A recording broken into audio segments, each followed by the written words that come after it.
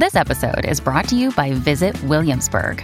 In Williamsburg, Virginia, there's never too much of a good thing. Whether you're a foodie, a golfer, a history buff, a shopaholic, an outdoor enthusiast, or a thrill seeker, you'll find what you came for here and more. So ask yourself, what is it you want? Discover Williamsburg and plan your trip at visitwilliamsburg.com. Another day is here, and you're ready for it. What to wear? Check. Breakfast, lunch, and dinner? Check. Planning for what's next and how to save for it? That's where Bank of America can help. For your financial to-dos, Bank of America has experts ready to help get you closer to your goals. Get started at one of our local financial centers or 24/7 in our mobile banking app. Find a location near you at bankofamerica.com/talktous. What would you like the power to do? Mobile banking requires downloading the app and is only available for select devices. Message and data rates may apply. Bank of America N.A., member FDIC.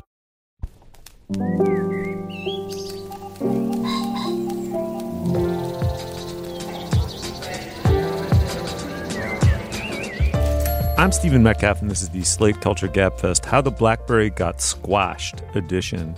It's Wednesday, May 17th, 2023. On today's show, BlackBerry is a feature film that tells the story of the device that once dominated the market in smartphones, obviously pre-iPhone. It stars Jay Baruchel and Matt Johnson.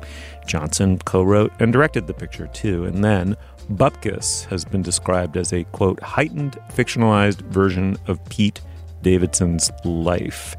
Yum. The sitcom is on Peacock. It stars Bobby Cannavale and Joe Pesci and Edie Falco, in addition to Pete Davidson himself.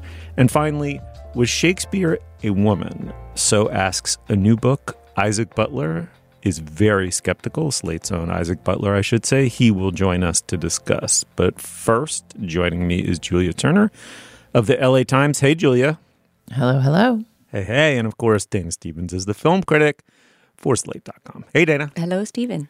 All right, let's make a podcast. The phone computer in your pocket is a recent invention. And the first one, kids, was not the iPhone. The BlackBerry dominated the market for about a decade, at least in the early aughts, during which the tiny Canadian company behind it, Research in Motion, went from a fly-by-night operation staffed by gearheads and nerds to a $47 billion or so company with 85 million users.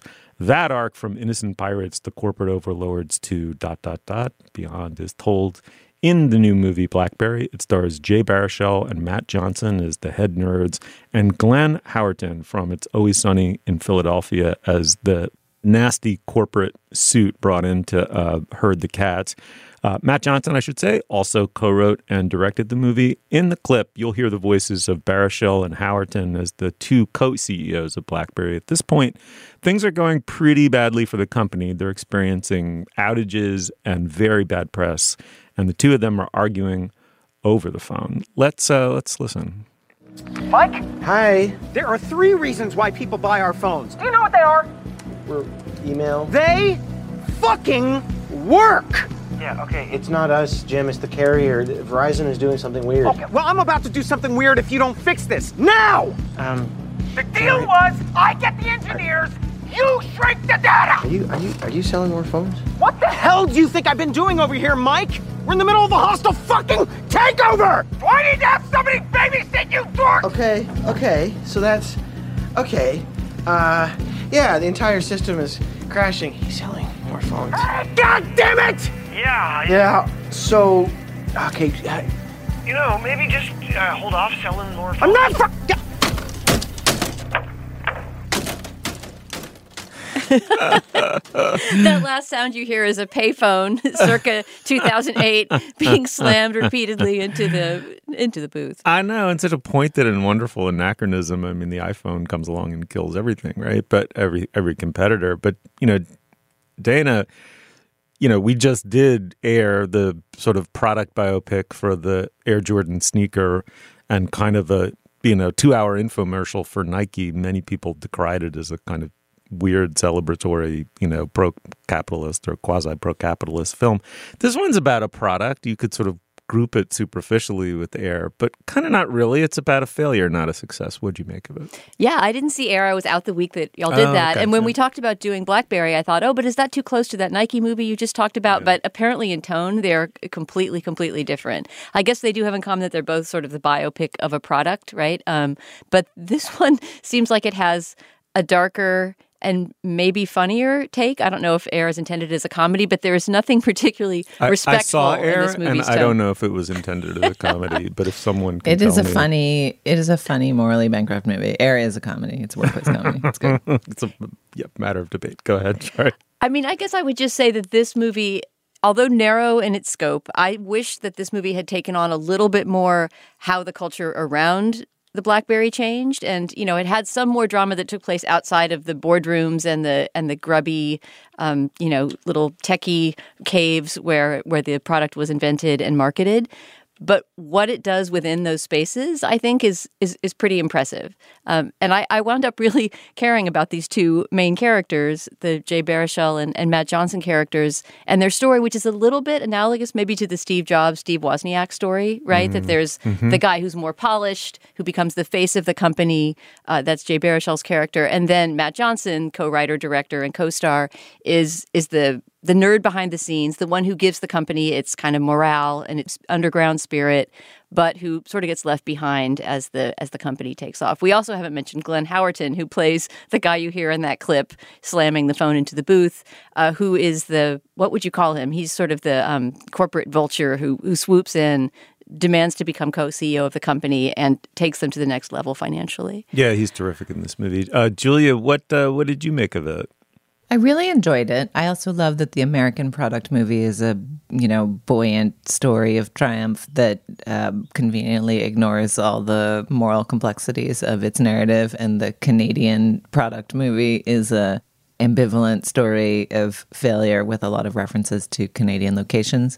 It seemed apropos. But I really enjoyed a lot about this movie, but found it inconsistent in its own moral compass. Like, I felt like the needle of its interest in politics was wavering a little bit. And I want to explain why and have you help me interpret that. Because when you said the partnership between the two people in the film, I expected you to say between Baruchel's character and Jim Balsillie, this kind of corporate shark and snake who does not have a moral compass but is kind of desperate for his next career move, an ambitious striver who is a partner to them in getting the phone into the hands of folks around the world. And in a way, the film is just as interested in that partnership. And the parts of the film that seem strongest to me are the ones that show how both are necessary, the genius and the salesmanship, the creativity and the ruthlessness. It would be a much less interesting movie, I think, if he were just portrayed as like a useless snake who ruined everything. There would have been no BlackBerry craze without this guy. The film seems pretty clear in showing us. And then there's a final third of the movie where we see the collapse. And when the collapse happens, Jay Baruchel's character begins to act very differently, seems to have lost his own moral compass, seems a bit crazed, and seems a little bit unrelated to the character we've met in the previous eras. And I don't think the film gives us enough depth to help us understand how he got there exactly. I don't know. The movie seemed confused about what point it was making to me. Does that resonate for you guys? I thought, so first of all, I want to say I loved the movie, and I thought it was the perfect antidote to Air. Second of all, I think there's just a lovely irony that I think people go in knowing when they see this film, but it hits them at the end when everybody in the movie theater simultaneously pulls out their iPhone to see what they've missed in the 2 hours they sat in the dark, emails and texts and whatever else. I mean, it's a movie in a weird sort of negative and implied way about the total universality of the iPhone, and you go in knowing the inevitability, right? Like, there's sort of, Darwin's been moralized a lot as a kind of aid to capitalist ideology in some sense. Like, survival of the fittest is always interpreted in this nonsensical way, right? As if it's really about like the best guy prevailing because he's the toughest, most ruthless and the alpha predator or whatever, which isn't really Darwin. Darwin really is the meteor hits the earth out of the blue and all the dinosaurs, these gigantic alphas, suddenly disappear at the snap of a finger. And so you have, I think, Julia, you're absolutely right on. I loved Glenn Howerton's performance, and I actually couldn't believe that I came to very quickly to kind of admire that character who's absolutely the stereotype of everything I hate about sort of American style business machismo. And you're right. If he didn't go in there, they never would have taken step one. So I see the arc of the movie in sort of three parts. There's the Lennon and McCartney like creative partnership, which is just, you know, delicious beyond delicious, like two young idealistic guys, you know, banging out tunes on mom's piano, you know, on an old upright.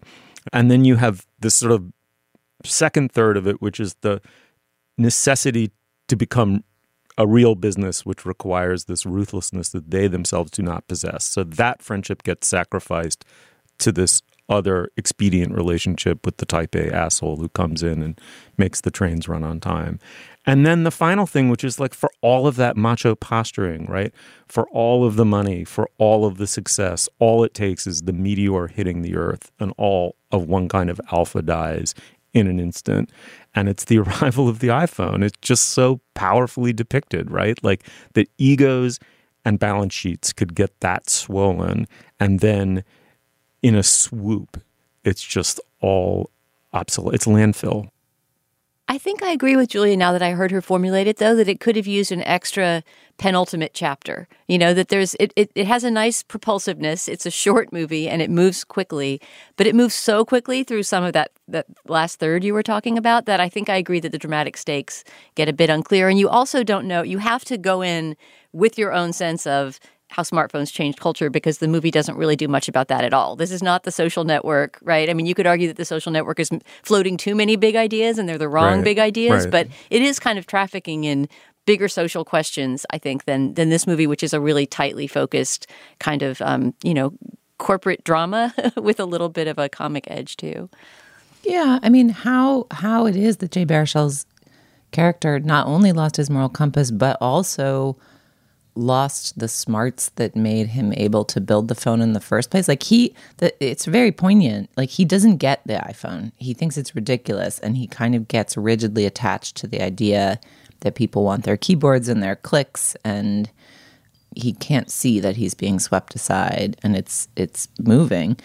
But you don't quite understand how the sort of smart and underneath it all actually practical enough to see the value that the Jim Balsillie character brings to the company has become so rigid and impractical and unvisionary.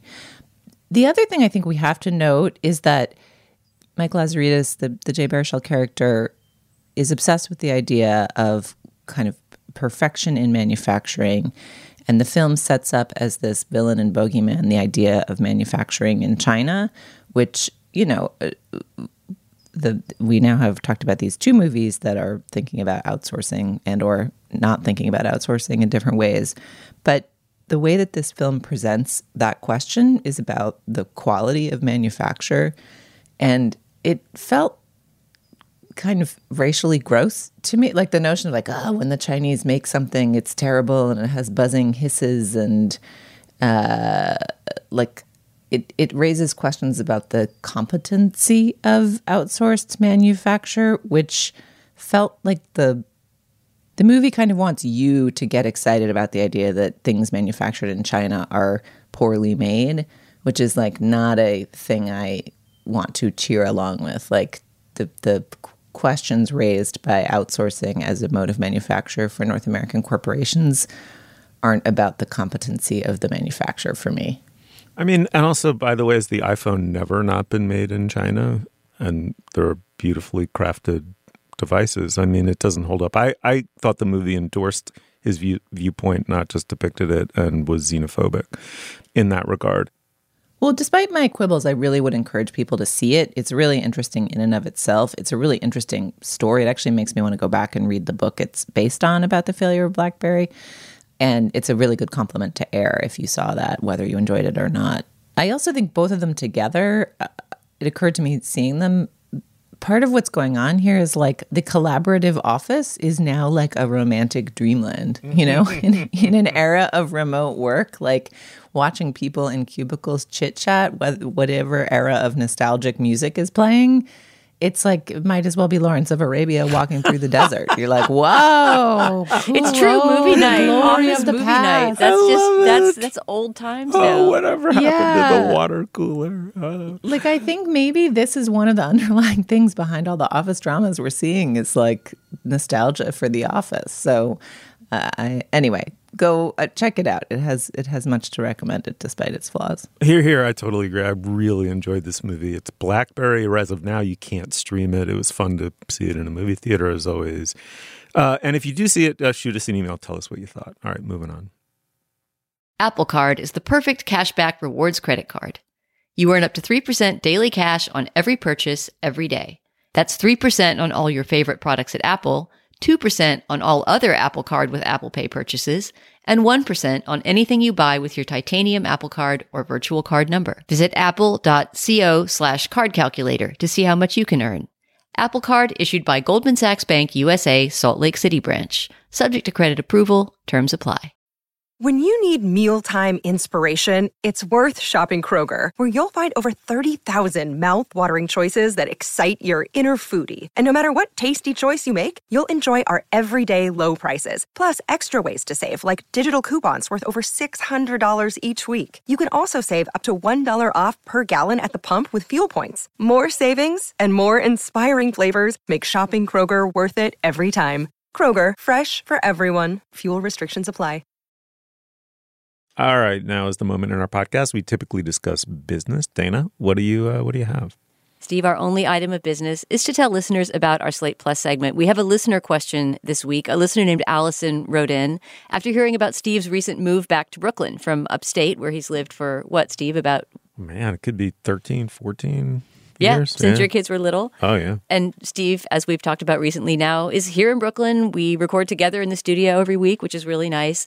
This listener, Allison, was curious about the move. She wanted to hear about what inspired his move, and more broadly, to hear each of us talk about different phases of life and how they lead to different geographical choices. I think everybody who's been through a few moves has a lot to say about that, and we certainly do. Mm-hmm. If you're a Slate Plus member, you'll hear that at the end of this show. And if you're not, you can sign up at slate.com/cultureplus.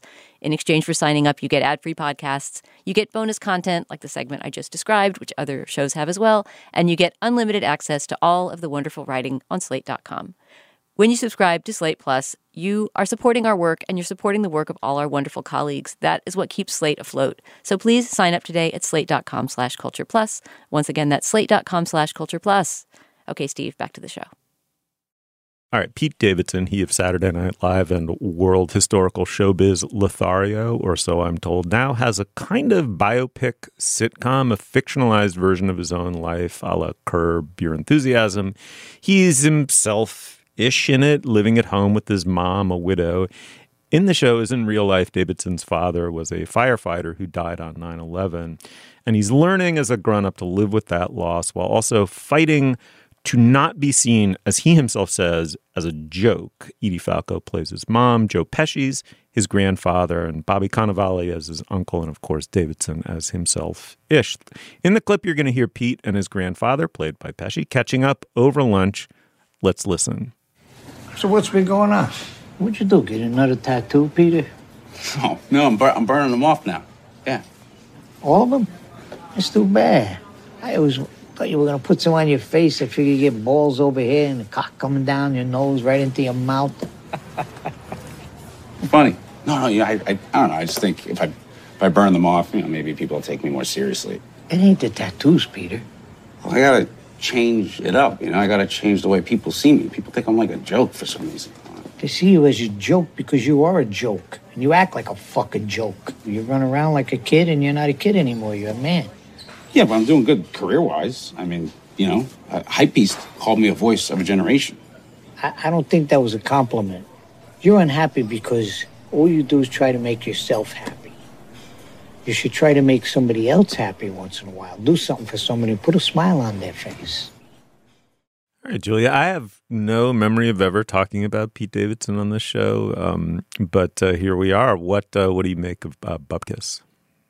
This show works for me. I'm very curious what you guys thought of it. It's a little shaggy. I'm not sure it's a transformative, coherent masterpiece, but the main strength of it to me is that it uses the other characters in Pete Davidson's family to make a comedic portrait of like mental health through the grief of life, and not just the grief of losing your father young, but the grief of, I don't know, aging and not even dashed hopes, just life proceeding and only being one of the versions of life that you thought you might have.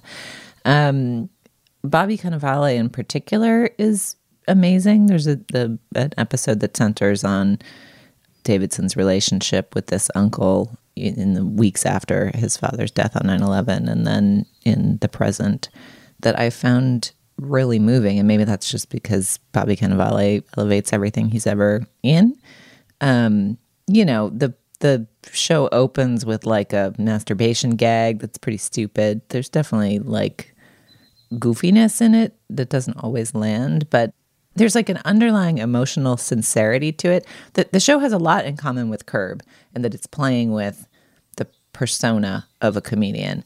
But then tonally, it actually couldn't be more different than Curb, because it is like deeply sincere about the grief of being human and yearning to love and enjoy life. And yet it's full of like cum jokes. So I don't know. It was a strange brew, but I enjoyed it. What did you guys think? Dana? I mean, it's beyond shaggy. It's really sort of almost jagged, I think, in its ups and downs, this show.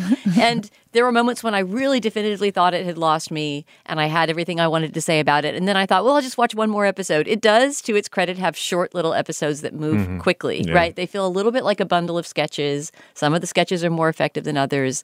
But I ended up watching the entire thing. I watched all 8 episodes of the show because I was just very curious where the arc was going to go. And it did go to some unexpected places by the end. It is definitely not coherent. Julia is right about that. I think there's a very strong quality dip when the scenes with the stoner entourage come in. So there's sort of 2 social groups that he hangs out with, the Pete Davidson character, his family, and those scenes are almost all uniformly excellent. Edie Falco as his mother, Brad Garrett as his uncle, Joe Pesci, of course, as his granddad. Those feel really rooted and grounded, and I think based in things on Davidson's real life is maybe why. The stoner entourage, all those characters felt totally undifferentiated to me all the way up to episode number 8. I still didn't know their names or what their history was with Pete Davidson. And there was a strange desire for the viewer at once to think of them as these leeches who he had to get rid of, as all his relatives are advising him to do because they just hang on for his fame and money. And sort of endearing scenes where they're broing down and shooting the shit together and they're kind of having fun. So I honestly don't know whether the show even knows whether those friends are good for him or not. And that seems like an important thing to establish in a show that's all about recovery and healing. And also those scenes are just not as interesting, right? I mean, I don't want to see him hang out with a bunch of undifferentiated stoner dudes whose names I don't know. So if I had been giving notes on this as a pilot, if I was going to greenlight it or not, I would basically say either lose those scenes or develop those characters. So yeah, to me, my enjoyment meter of the show would be very jig-jag, up and down kind of graph, but the highs are pretty high. And some of the places where the show gets really raunchy are just silly and sophomoric, and some of them are really freaking funny. Like, this show really goes there in terms of, being pretty openly filthy from episode 1. I mean, watching the first 2 episodes is such a, whiplash, I mean, I went in thinking my prejudices against Pete Davidson as a performer are just, they have to be so subjective and biased. Like, it can't be that he's that. But what do you think about him as a performer? I thought you didn't really know. I find him. I like him as a performer. I find him. Okay, first of all, you can't pin this on me. The whole show is about how people find him unfunny and annoying, right? Like the show acknowledges and bakes into its understanding of itself that he is fighting that. Oh, I don't actually think that's what those. I think that he thinks that the internet thinks he's like a doofus in spite of his comedic talent. I don't actually think the show goes as far as thinking he's unfunny. And I don't think that's the knock on him. I think it's like, yeah, funny on SNL, but kind of a fuck up. And his fuck ups have far outshadowed whatever his talent is. Like that to me is the rep more than like unfunny. Interesting. Like, he's pretty funny. Well, okay, so stipulated I don't find him funny and you guys do. But wait, I didn't say I found him funny. I mean, I actually find him charming as an actor in this show. I haven't watched enough SNL to say much about his performance there. Right. But my prior knowledge of him mainly came from the Judd Apatow movie, very similar in setting to this one, called The King of Staten Island. That's loosely based on his life, but in which he is not famous and does not really aspire to be famous, but which has some of the same material and some of the same sense of place of Staten Island, which is a nice part of this show, I think. So this is where I was going to go. Episode 1, I found sophomoric, and it confirmed my sense of this guy as just a lightweight, annoying, sophomoric lightweight. Episode 2 is really beautifully done, realized. Is there something really careful about depicting this catastrophic loss at the center of his and all of their lives, basically, in this show. And you get Bobby Cannavale in episode 2. I don't even know if we meet him in episode 1. And Cannavale is so transcendently good as this would-be surrogate father who's just caught up in dirty shit, but he's so cool through a 9 or whatever it is, 10-year-old boy's eyes. And so magnetic, and you see him through those kids' eyes. You want him to be a decent enough father figure. It's a powerful performance, and it's beautifully written and carried off. Other things I like about the show, Edie Falco and Pesci are both very good in it. Dana, you nailed it. Like the context of the family and that household is wonderful. As soon as you get the stoner posse, the show, which to me just drags. It's underwritten and unfunny. But I love that Staten Island's a character in this, right? It's like the forgotten borough. I mean, it's not forgotten, but it just is. It's like the red state borough of New York City. It's by reputation at least somewhat unchanging place that is insular. And it's not a world that I think overlaps with, the general consciousness of Hollywood or showbiz very much. And this just, it takes you into this ethnic suburban, insular world, like really into the heart of it in this heartfelt and I thought really true way. It didn't make me laugh hard enough. It didn't make me care deeply enough, though, I have to say. And I petered out after the 4th episode. Yeah, I mean, I think my note for the first few episodes, the ones that you watched probably, was something like, the show vastly overestimates how much I care about Pete Davidson. I mean, I didn't go in with strong feelings one way or another. To me, he mainly has been a figure from the tabloids who dates tons of famous women and is kind of a meme. And so the fact that I was able to get drawn into his universe at all and that family had enough sense of texture and substance to keep me going is basically why I kept going. And I think, again, that I appreciate that although there's some drag in the posse scenes, this gets the job done quickly. This show doesn't make you sit around for 10 hours to get its story told. And I thought it was worth finishing. I mean, I think the sincerity was what drew me into it and kept me watching it. I didn't watch the whole thing, but I watched far more episodes than I thought I would watch when I sat down and kept clicking play. It's interesting, like whenever comedians act, they are playing against their persona. And I think the thing that I find poignant about Davidson as a tabloid figure is that he still seems to be trying to figure out his own persona. There's a confidence to him, but also a lostness to him. And performing and playing against that lostness is interesting. I don't know. Feels braver, feels stranger than, crusty old Larry David making jokes about the Riviera Golf Club. Like there's a vulnerability and like a lack of carapace to him, where I think sometimes when you see the comedian playing the comedian in the world of the comedian, like the layers of irony and distance, they feel like they're about the comedian's self-protection, which comedy often is. And like the rawness and sort of unformedness of Davidson feels like part of his thing. I don't know. If you're Davidson curious at all, I think it's... Yeah. And or if you want to revel in the work of anyone who's ever played an Italian-American in Hollywood ever, doing really good stuff. They're in it. Give it a whirl.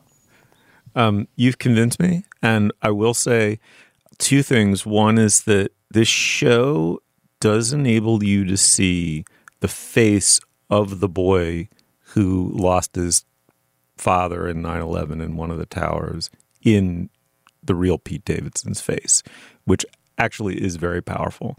And secondly, I was totally wrong about Adam Sandler. Like, you could take everything I just said about Pete Davidson, and I said it 20 years ago, whenever it was about Adam Sandler. And Sandler turned into a really accomplished dramatic, really interesting and accomplished dramatic actor in middle age.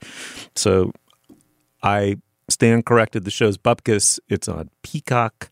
Check it out. And if you have any sort of Pete Davidson stands in our audience or anti-Pete's, shoot us an email. All right, let's move on. This episode is brought to you by Progressive Insurance. Hey, listeners, whether you love true crime or comedies, celebrity interviews, news, or even motivational speakers, you call the shots on what's in your podcast queue, right? And guess what? Now you can call the shots on your auto insurance, too. Enter the Name Your Price tool from Progressive.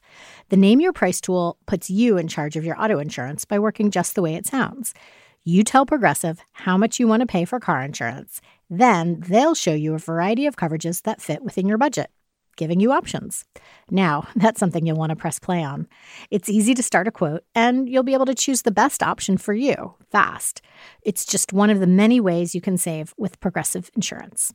Quote today at Progressive.com to try the Name Your Price tool for yourself and join over 28 million drivers who trust Progressive. Progressive Casualty Insurance Company and Affiliates. Price and coverage match limited by state law. For the ones who work hard to ensure their crew can always go the extra mile, and the ones who get in early so everyone can go home on time, there's Grainger, offering professional-grade supplies backed by product experts so you can quickly and easily find what you need. Plus, you can count on access to a committed team ready to go the extra mile for you. Call, click Grainger.com, or just stop by. Grainger, for the ones who get it done.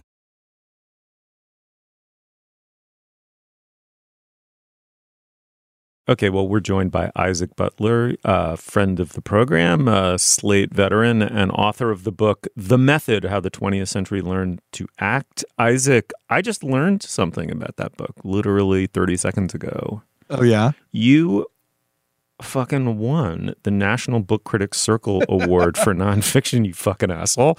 Like, I know, it's crazy. That word, what, was what I yelled at the top of my lungs when they said my name at the ceremony. I was completely shocked. I thought I knew which book was going to win and that it wasn't going to be mine. It's just been awesome. It's great. There's just no two ways around it. It's crazy. It still doesn't feel real. And I'm incredibly flattered as it's an award as a reader or buyer of books that I take super seriously. So it's great to be in the company of the past winners and the nominees. All right. Well, we are going to have to proceed to the subject of this segment, which is the assertion that Shakespeare didn't write the plays and that a woman did. In your piece about that theory, you talk about how, there are these obvious gaps in the biographical record. What we know about Shakespeare's life comes to us in these very disparate bits and pieces. They're frustratingly hard to knit together into anything like a cohesive, much less comprehensive narrative at all. It creates two cottage industries, as you say, a biographical complex, the churning out of biographies of one kind or another, attempting to fill in those gaps, but being relatively scholarly about it, in some instances at least. And then there's a sort of truther subculture, which we all become familiar with, right, pretty early on, that there's a, theory that someone else, the authorship question, who really wrote the plays. I want to get to why there's that incredulity and why the question seems, unkillable. But there's a current theory put forward by a woman named Elizabeth Winkler in her book, Shakespeare Was a Woman and Other Heresies. You, Isaac, are unconvinced. Tell us why.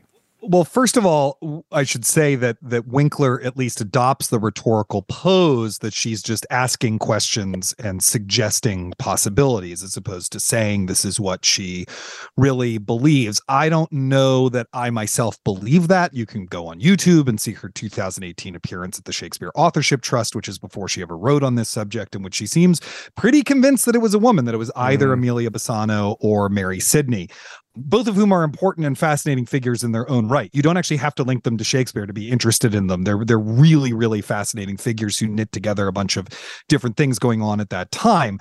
The problem is that we actually have their writing, and it's nothing like Shakespeare's. Like that's one of the really basic problems, is that there's nothing connecting either of them seriously to Shakespeare. I mean, he probably knew Mary Sidney. The folio is dedicated to her sons, and he likely consulted a translation of a play of hers about Mark Antony when he was doing Antony and Cleopatra. But and there's this theory that Amelia Bassano is the Dark Lady of the Sonnets. And, his character is named Emilius and a character named Basanius in Titus Andronicus. And there's a character named Amelia in Othello and stuff like that. But, the best you can do is say this evidence suggests he maybe knew them. There's just nothing that links either of them to the plays. Certainly not their writing, which does not read like his at all. Yeah, Isaac, I think when you get down to it, the nitty-gritty of why all of these truth or controversies about Shakespeare don't make any sense, and I think you get into this late in your piece, is that the number of people who would have had to be in on it and keep the secret at the time and pretend that the guy born in Stratford-upon-Avon was the actual author of the plays would be absurd. Like, there's no alternate story that makes any sense unless you really believe that all of history is this vast, fevered conspiracy to hide from us the true identity of the author of Shakespeare's plays. I mean, reading this, I felt like I was flashing back on various conversations, times that this has come up in conversation between you and me, just the silliness of this controversy. And even though this is not written in a comical tone, you really are just sort of logically taking apart the woman's argument, I was laughing throughout because I could just feel your impatience with, the persistence of this question. And it was almost as if you struggled within yourself as to even bother to address this book. And you finally just got so disgusted that you sat down and started typing this piece. And I think that's why it reads to me as a fevered screed, even though it is, in fact, quite a reasoned argument. Well, thank you. I was assigned reviewing this book by our friend and colleague, Dan Coyce. And then I read it. And, you try to go into these things open-mindedly. Obviously, I don't take the Shakespeare truther position seriously. I don't think it deserves being taken seriously. But you want to at least read the book and go into it. And I just found it really ridiculous in a lot of ways. I mean, there's stuff that feels misrepresented to me. There's sources from the time that are paraphrased in ways that's really tendentious. It gets into Dan Brown territory, as I say in the piece, really, really fast. And it is sort of overly generous to those who doubt Shakespeare was the author and, gives the third degree to anyone who thinks he was, which is it's just ridiculous. It's sort of like that John Ronson book, Them, if John Ronson believed that aliens assassinated JFK. It's just so I was very, very frustrated by it. And I wasn't sure how to go about writing this piece until I sort of remembered this piece of advice I got in graduate school from a mentor, which is that, which I talk about a lot on Working, which is, a problem for your text should become a problem in your text. So in this case, the problem was, I don't know how to address this in a way that won't actually inadvertently further the cause of trutherism.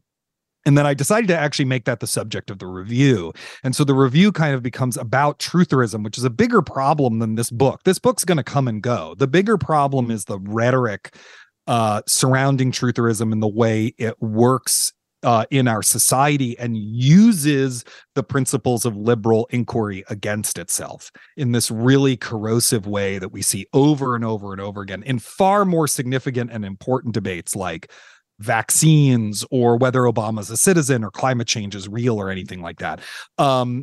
Shakespeare truthers get really, really angry when you compare them to these folks. And I'm not saying that their belief that the Earl of Oxford wrote Shakespeare is identical. I'm saying the rhetoric and the modes of argument are identical. Yeah. I mean, that's what I really appreciated about your review is, I think the last time I thought seriously about this quote unquote question about Shakespeare's authorship was maybe when that Anonymous movie was made. And the ridiculousness of it seemed like a harmless hobby. Like, oh, there's a bunch of weirdos who choose to spend their time thinking about this. Like, great. There's also people who like collect Delft tiles. Like, whatever, fine, have your hobby. It didn't seem pernicious. It seemed silly. And I think looking at this persistent thread again in 2023, when our basic ability to like agree on collective truths and sense feels much more under threat, it feels like an object lesson in that tendency to deny reality and to float, to sort of lance things that are likely true because there's a preponderance of evidence suggesting they are true with weird questions and firebombs that don't actually add up to anything. And it made me more intrigued by and upset by this tendency as opposed to thinking of it as a harmless hobby.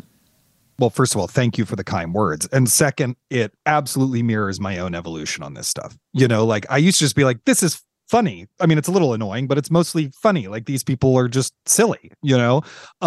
Even some of them are incredibly accomplished people in their fields, like Mark Rylance, who's one of the foremost interpreters of Shakespeare on the stage, Supreme Court Justice John Paul Stevens. Wait, Mark Rylance is a truther? I will say of all the truthers in the book, he is the one who comes across the most sympathetically because his case is essentially like, in order to act this stuff, it makes sense for me if I think about it as written by someone else. Basically, so it'll be like, so I think it's the Earl of Oxford when I need to do this, and I think of it as Amelia Bassano when I need to do this. So it's a series of windows, is how he phrases it. His actual participation in the kind of public sphere, I think, is far more corrosive than that. But at least his like point of view is, you know, he's like a somewhat odd, artsy guy, and it's, you know, it seems more fanciful with him than it does with the others. But yeah, you know. It used to be kind of like, this is funny, like Anonymous is a ridiculous movie. Do you know what I mean? Right. Now, you know, it's sort of like, I don't know about you all, but in the early days of the pandemic, when I really wanted to feel even shittier than I already felt, I would like look up whatever Alex Berenson was saying on Twitter or whatever. And, you know, you just become inundated with this mode of arguing. And you just realize eventually how corrosive it really is to the public sphere. Right. And so I just felt like taking this book, which is like not that important and kind of annoying. That's really what the Shakespeare debate is. It's not that important. It's really annoying, but you can use it as a way of illustrating all of these other debates that are far more important. Right. So let's step back a second, right? So the impulse comes from someplace, I think, honest and somewhat relatable, which is you have this unrivaled in the English language canon of works that are sort of they just occupy a space unto themselves for their breadth of their imaginative universe, their depth of understanding of the human soul, their beauty of language, their poetry, their humor, their pathos, the tragedy. I mean, the sheer array of characters that one person, whoever it was, wrote them is astounding. So the curiosity, or the more than curiosity, even kind of keening need to know who could have done that. And then one turns to the person as we have him, a Glover son, I guess, suppose, sort of middle class, probably not poorly educated, but not especially well educated, a businessman, an actor, an entrepreneur by our use of the anachronistic use of the term. I mean, kind of a remarkable polymath in one sense, a perfectly ordinary human being in the other. And you try to square it all. And you just want more information, more biography. Like, how? But you say something I think quite beautifully, quoting Marjorie Garber, the Shakespeare scholar, at the end of your piece, which is that at the end of the day, perhaps while honoring that hunger for more knowledge about his biography, one should ignore it. That at the end of the day, what we have are the plays. Shakespeare, the name, is made full and pregnant with meaning for us because of the plays, right? Not because of whoever that person was. And turn instead to them and accept that their magnificence is the origin of this curiosity. Yeah, Shakespeare loved a dialectic. He loved setting opposite ideas against each other. And so, I feel similarly about this, in that the yearning to know more about the person, I think, is a beautiful thing. I think it motivates a lot of scholarship into Shakespeare's time in particular, into what his contexts were. It's almost like he's the chalk outline and we've got to fill in the rest of the world around it. You know what I mean? Mm-hmm. And that, I think, is beautiful, and it motivates great scholarship and is incredible. That yearning for him. I share that yearning. I think anyone who loves his work, other than Marjorie Garber, who pointedly ignores that yearning, does. But the other side of it is that I actually think, and this is something Winkler says in her book that I agree with, the biographical void is part of what makes the plays brilliant to us. That they can't be. I mean, we all know that biography is a fallacy in arguing meaning of literary works, but still, you can't resort to that successfully while trying to come up with a definitive reading of Shakespeare. There isn't a definitive reading of those plays because he's always engaging in these dialectics. There's lots of different ideas, lots of different things you can chew on because we don't know who he was. Yeah. And so those two things actually work together for me. It's the yearning and the absence create or are part of the creation of our view of his genius. Yeah, Isaac, something I think I've seen you tweet about this, maybe when you were reading the book and starting to cook up your ideas for this piece, was that you also find that this very pious way of talking about Shakespeare, that sort of how could he possibly know all these things if he wasn't, Edward de Vere or something, is also somewhat idealized because he gets plenty of facts wrong and is certainly working from the point of view of somebody who understands the world through the experiences he's had. For example, you mentioned him saying that the country of Bohemia has a coastline in Shakespeare's world, right? Like, he is operating on the information of that one limited man with a limited biography would have obtained. Yeah, totally. I mean, and trying to see those limitations. I mean, there's a weird way in which both the Shakespeare biographical complex and the Shakespeare truthers have to kind of hyperbolically describe what Shakespeare is doing, when in fact what he already did is impressive enough. All right. Well, Isaac, thanks for coming on. The piece is up on Slate. It's called To Be or Not to Be Shakespeare. Shakespeare was Shakespeare. Isaac Butler, come back soon. Thank you so much for having me. I want to tell you about a new show from the Financial Times called Life and Art from FT Weekend, hosted by me, Lila Raptopoulos. Life and Art is twice a week. On Mondays, I have a guest on to talk about life and how to live a good one. Everything from winter travel to cooking to living more creatively. And on Fridays, we talk art. Two FT journalists and I discuss a piece of culture that's in the air, new music, movies, and more. Find Life and Art from FT Weekend wherever you listen. All right. Well, now is the moment in our podcast when we endorse Dana. What do you have? Maybe you remember, Steve, that a few weeks ago, maybe it was a couple months ago now, I endorsed a YouTube channel of a unknown person named Nobody. That's the name of his channel, who does sort of classical music compilations. So along those same lines, it's getting warmer outside and it feels more like pop music weather. And sometimes I try to make myself get out of my rut of only listening to lyric-free music and actually listen to some fun pop songs. Pretty soon we'll have Summer Strut to infuse us with new pop. But for right now, I was looking for a good pop playlist maker on YouTube, because I feel like when you're craving that DJ feeling, somebody who's curating the music for you and telling you exactly what it is and not serving it up algorithmically, it just feels more special. So I found a YouTuber who I also know slightly just through social media because he's a music critic who's out on the scene. His name is Matthew Perpetua. He, for a long time, was the music editor at BuzzFeed. I'm not sure if that's still his job, especially with all the changes at BuzzFeed lately. But he definitely has a music blog called Flux Blog, where he makes collections of music. And I just discovered that he has this great YouTube channel under his name, Matthew Perpetua, spelled like perpetual without the L, in which he just comes up with vibes and makes playlists around those vibes. So, for example, the one that I discovered the channel through is called This Was Summer 1980. He made it sometime in the last couple weeks. And it's just all the pop hits of the summer before I started high school, which takes me back to so many often painful and pimply memories. When a problem comes along, you must whip it before the cream sets out too long. You must whip it when something's going wrong. You must whip it. Now whip it into shape but it's just beautifully curated. And like the Nobody list maker on YouTube, Matthew Perpetua really delivers a full playlist. He tells you what album it's from. You know, he identifies the song and the year.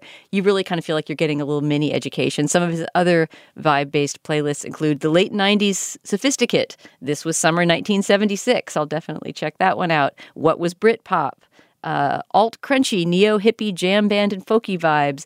So I think he's just somebody who has a vast knowledge of pop music and is curating it in these fun little playlists. If you feel like going down that lane of discovery, go to Matthew Perpetua's YouTube channel. Oh, that sounds amazing. Julia, what do you have? First of all, I have to say, big Matthew Perpetua fan. I've been reading him since back when music blogs were like the primary way of yeah, he's music, an OG blogger for sure. For sure. And those playlists are all available as Spotify playlists too. So you can, if you follow, the way I follow him is I think I follow him on Twitter where he'll announce his playlists and then you can click a Spotify link into them. If you, like me, just find the overall aesthetic of YouTube oppressive and irritating, you can follow his work without ever getting to YouTube. Yeah, I think calling it he's a YouTube channeler is kind of wrong. He is a multi-channel blogger who I happened to discover on that platform this week. Also having known him mainly as, just a guy with good music taste on Twitter. But I look forward to exploring his taste more deeply on the channel. Cool. All right, I've got 2 endorsements this week. One, a good friend of mine just produced a show for Amazon called Amityville: An Origin Story, which is a super beautifully shot, interesting look back at why we keep telling and keep telling and keep telling the Amityville story with tons of really interesting interviews, but also just shot and made in a really cool way. So if Amityville is a story that you have returned to, you should not miss this show. It's really interesting.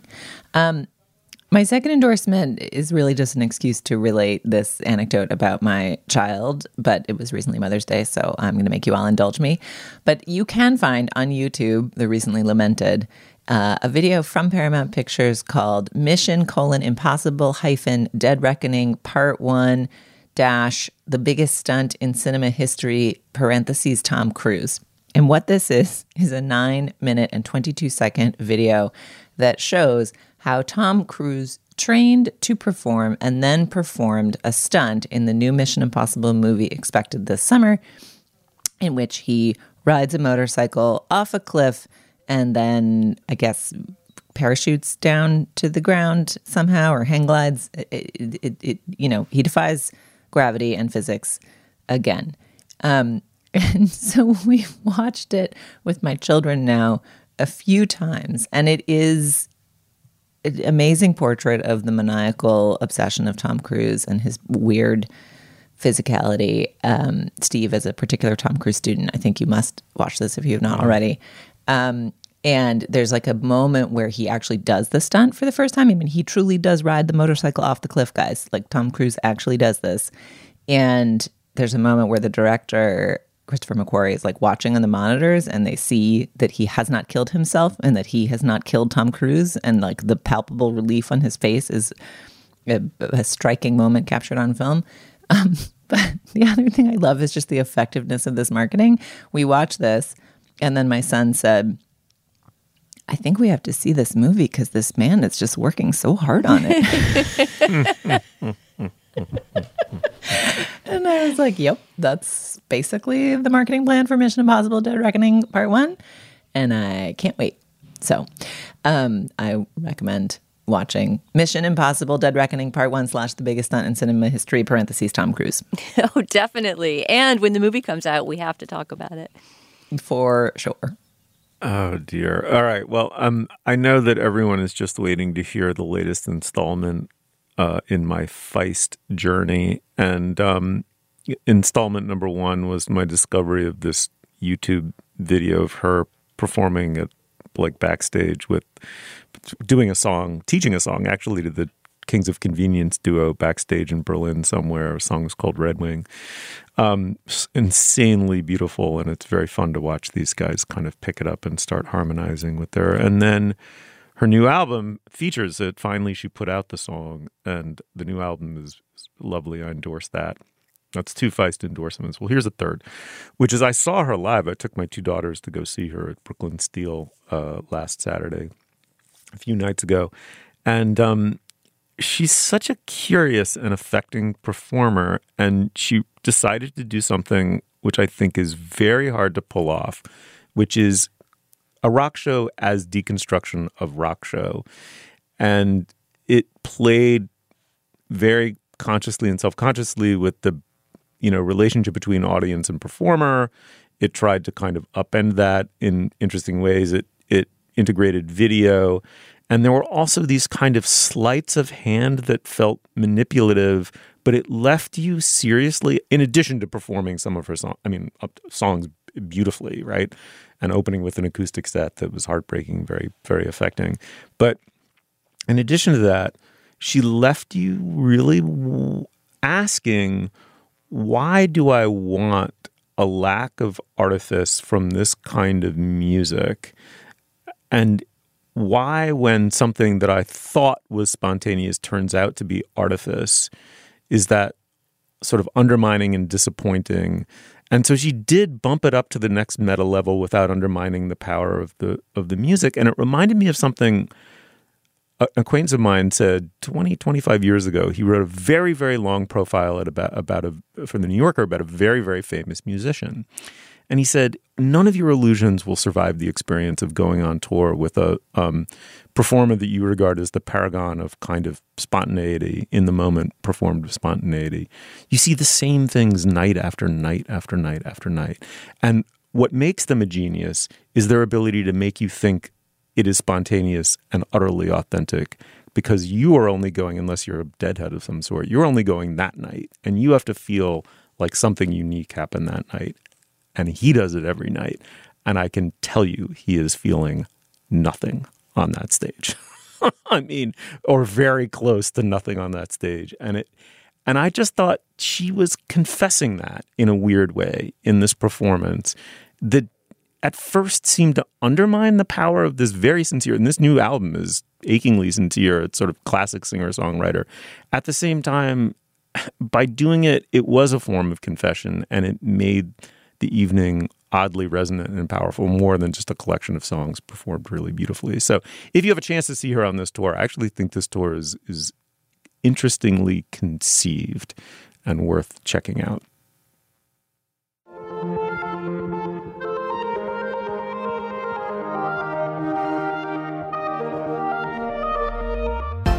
Dana, thank you so much. Thanks, Steve. Julia, thank you so much. Thank you. You'll find links to some of the things we talked about today at our show page. That's slate.com/culturefest. And you can email us at culturefest@slate.com. Our introductory music is by the composer Nicholas Bertel. Our production assistant is Kat Hong. Our producer is Cameron Drews. For Dana Stevens and Julia Turner, I'm Stephen Metcalf. Thank you so much for joining us. We will see you soon.